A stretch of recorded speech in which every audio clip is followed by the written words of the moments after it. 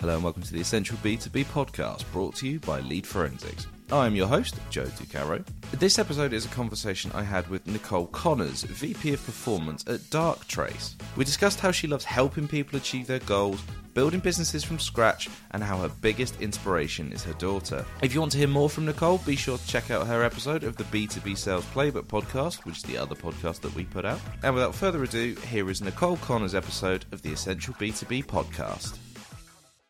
I've got a series of questions for you, the first of which is this one. What do you love about your industry, and what would you change about it? Ooh, those are good questions. I love helping people. A lot of the times when you're coming into a meeting, it starts off closed. They're not really giving you much. Energy's not there. Slowly building that relationship, figuring out what it is that we can actually help you with. I have built some incredible lifelong friendships in sales with my customers, previous customers, whatever, because at the end of the day, you get them to open up, you build that relationship, you've solved a problem. They end up being just so excited that they were living in that problem for so long. It's aggravating. They want to rip their hair out. And then you come in, you're like, I can actually help you. You do. That's my favorite thing, honestly. And I have some, like, my closest friends are my old customers. That must be extremely rewarding. It is, yeah. And I just love seeing where they're at with their life and checking in, and it's really nice. And what would you change about your industry? Is there anything you'd change about it? I would say making it more focused. I think that sales has become more volume-based over the years in our messaging. Still adding that personalizations. I think a lot of companies are getting back to it and realizing that you can't just send like these bulk messages. There are so many tech companies. There are so many companies doing the same thing, just slightly different. And I think that you need to lose the jargon. You need to lose these fancy words, and you need to start relating to people, because as a buyer, I'll ignore the messages that I don't understand from reading 10 seconds, and I'll pick up the ones that they make sense. I understand what you just said to me. And I think there's some studies recently that show when you're selling to a prospect, you got 10 seconds of their attention. That's it. So you really need to get to the point and make sure that they'll understand it. So I think that's what I don't love about my industry right now, is it's volume based and we're not making those personal connections. The people who do are probably really high quota attainers, but it's that. I think we need to go back to connecting with people.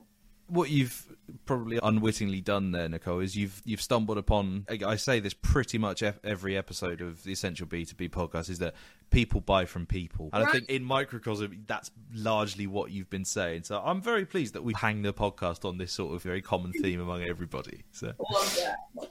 What is this can be professional or personal, what's your greatest achievement?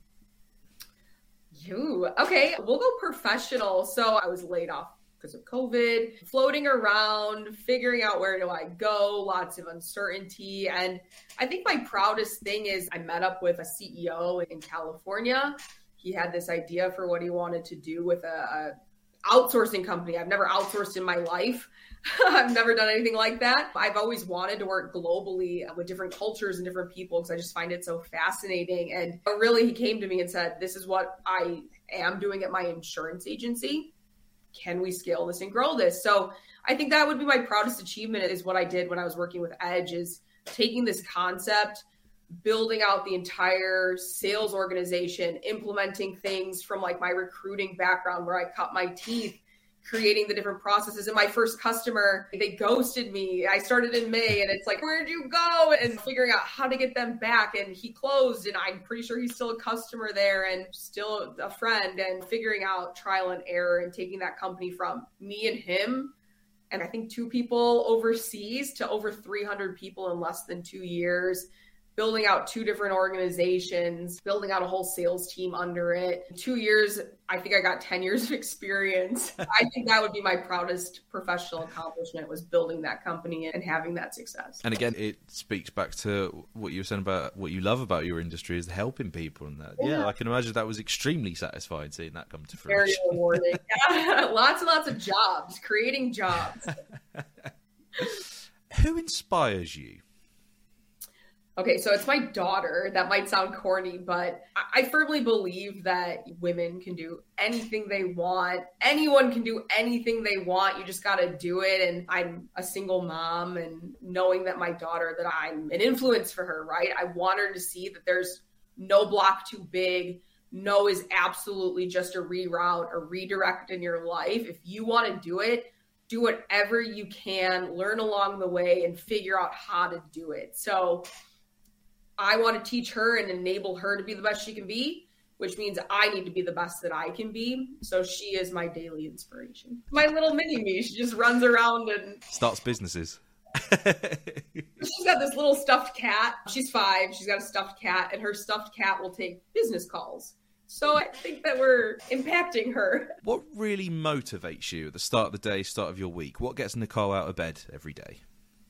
Helping people. So I graduated with a degree in psychology, and when I was looking for what I could do with a psych degree, because I wanted to graduate with a bio degree and be a scientist, that's very different. I'm like, what can I do with a degree in psychology? And at the time I worked for PNC Bank in college, and I just remember the feeling that my recruiter left me with when she walked me through the whole process.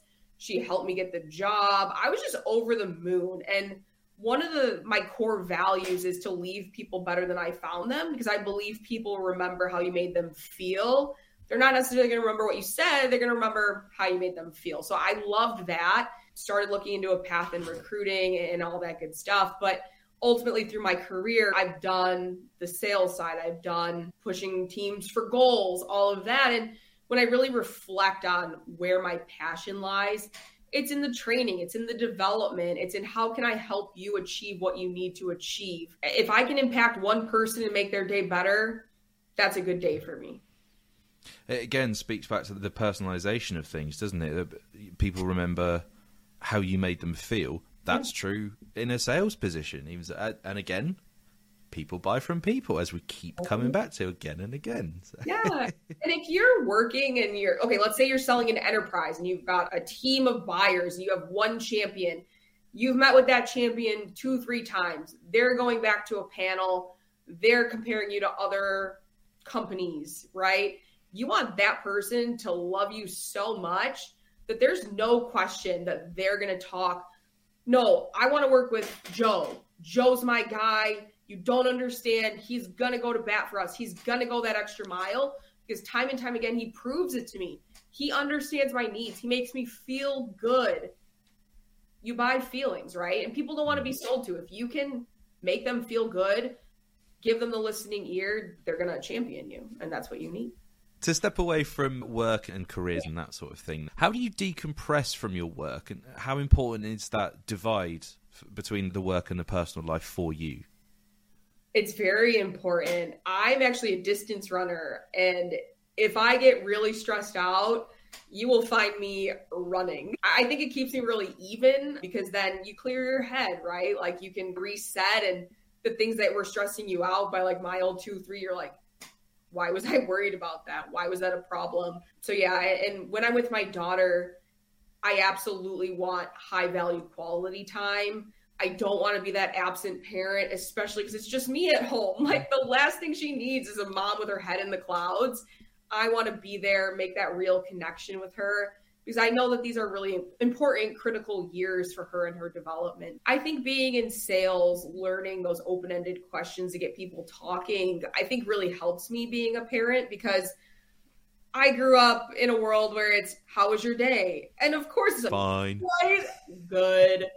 Oh, it was whatever. I don't remember is what my daughter likes to say. So I don't ask her that. I say things like, what made you smile today? What made you laugh today? Who did you play with? I want my daughter to be able to come to me. And quality and quantity, I think they're both important, but you need to make sure, whether it's 1 minute or 24 hours, that it's full of quality. I'm always available to my team, but I do have boundaries, balancing those, making sure people understand. And if you're respecting my boundaries, I'm going to respect your boundaries, and vice versa. If you're doing something for family time, you miss my call, you let me know later. Oh my gosh, I was out to dinner. I super respect that. Yeah, go do your thing. I'm not going to bother you, but I want that in return. Absolutely. It's funny how often on the Essential B2B podcast that running does come, or the form of exercise does come up, because, and my dad has said this, because he goes running with nothing, no music or anything playing. I'm like, Dad, how do you do that? How do you not get bored? He goes, because when I'm running, I problem solve. And then when I sit back at my computer, I've got a clear head. I know how to solve whatever it was I was working on, you know? What is one top tip that you would like people to take away from this conversation that we've just had today? I think finding your why. I loved your first question about what do you love, but what do you hate? Like, you got to make sure what you love outweighs what you hate, or like, why are you doing this to yourself? What's the point? Yeah, finding your why, find your purpose, find your passion. And it's fine if that evolves over time. My passion when I was 22 entering the job force is now very different than being in my 30s, right? So, you know, if you're money motivated now, if you're title, experience, whatever motivated now, that's going to shift, and you need to let that shift. So find your why, but be open to your why changing. Nicole Connors, thank you so much for joining me for this episode of the Essential B2B podcast. Yeah, thanks for having me, Joe.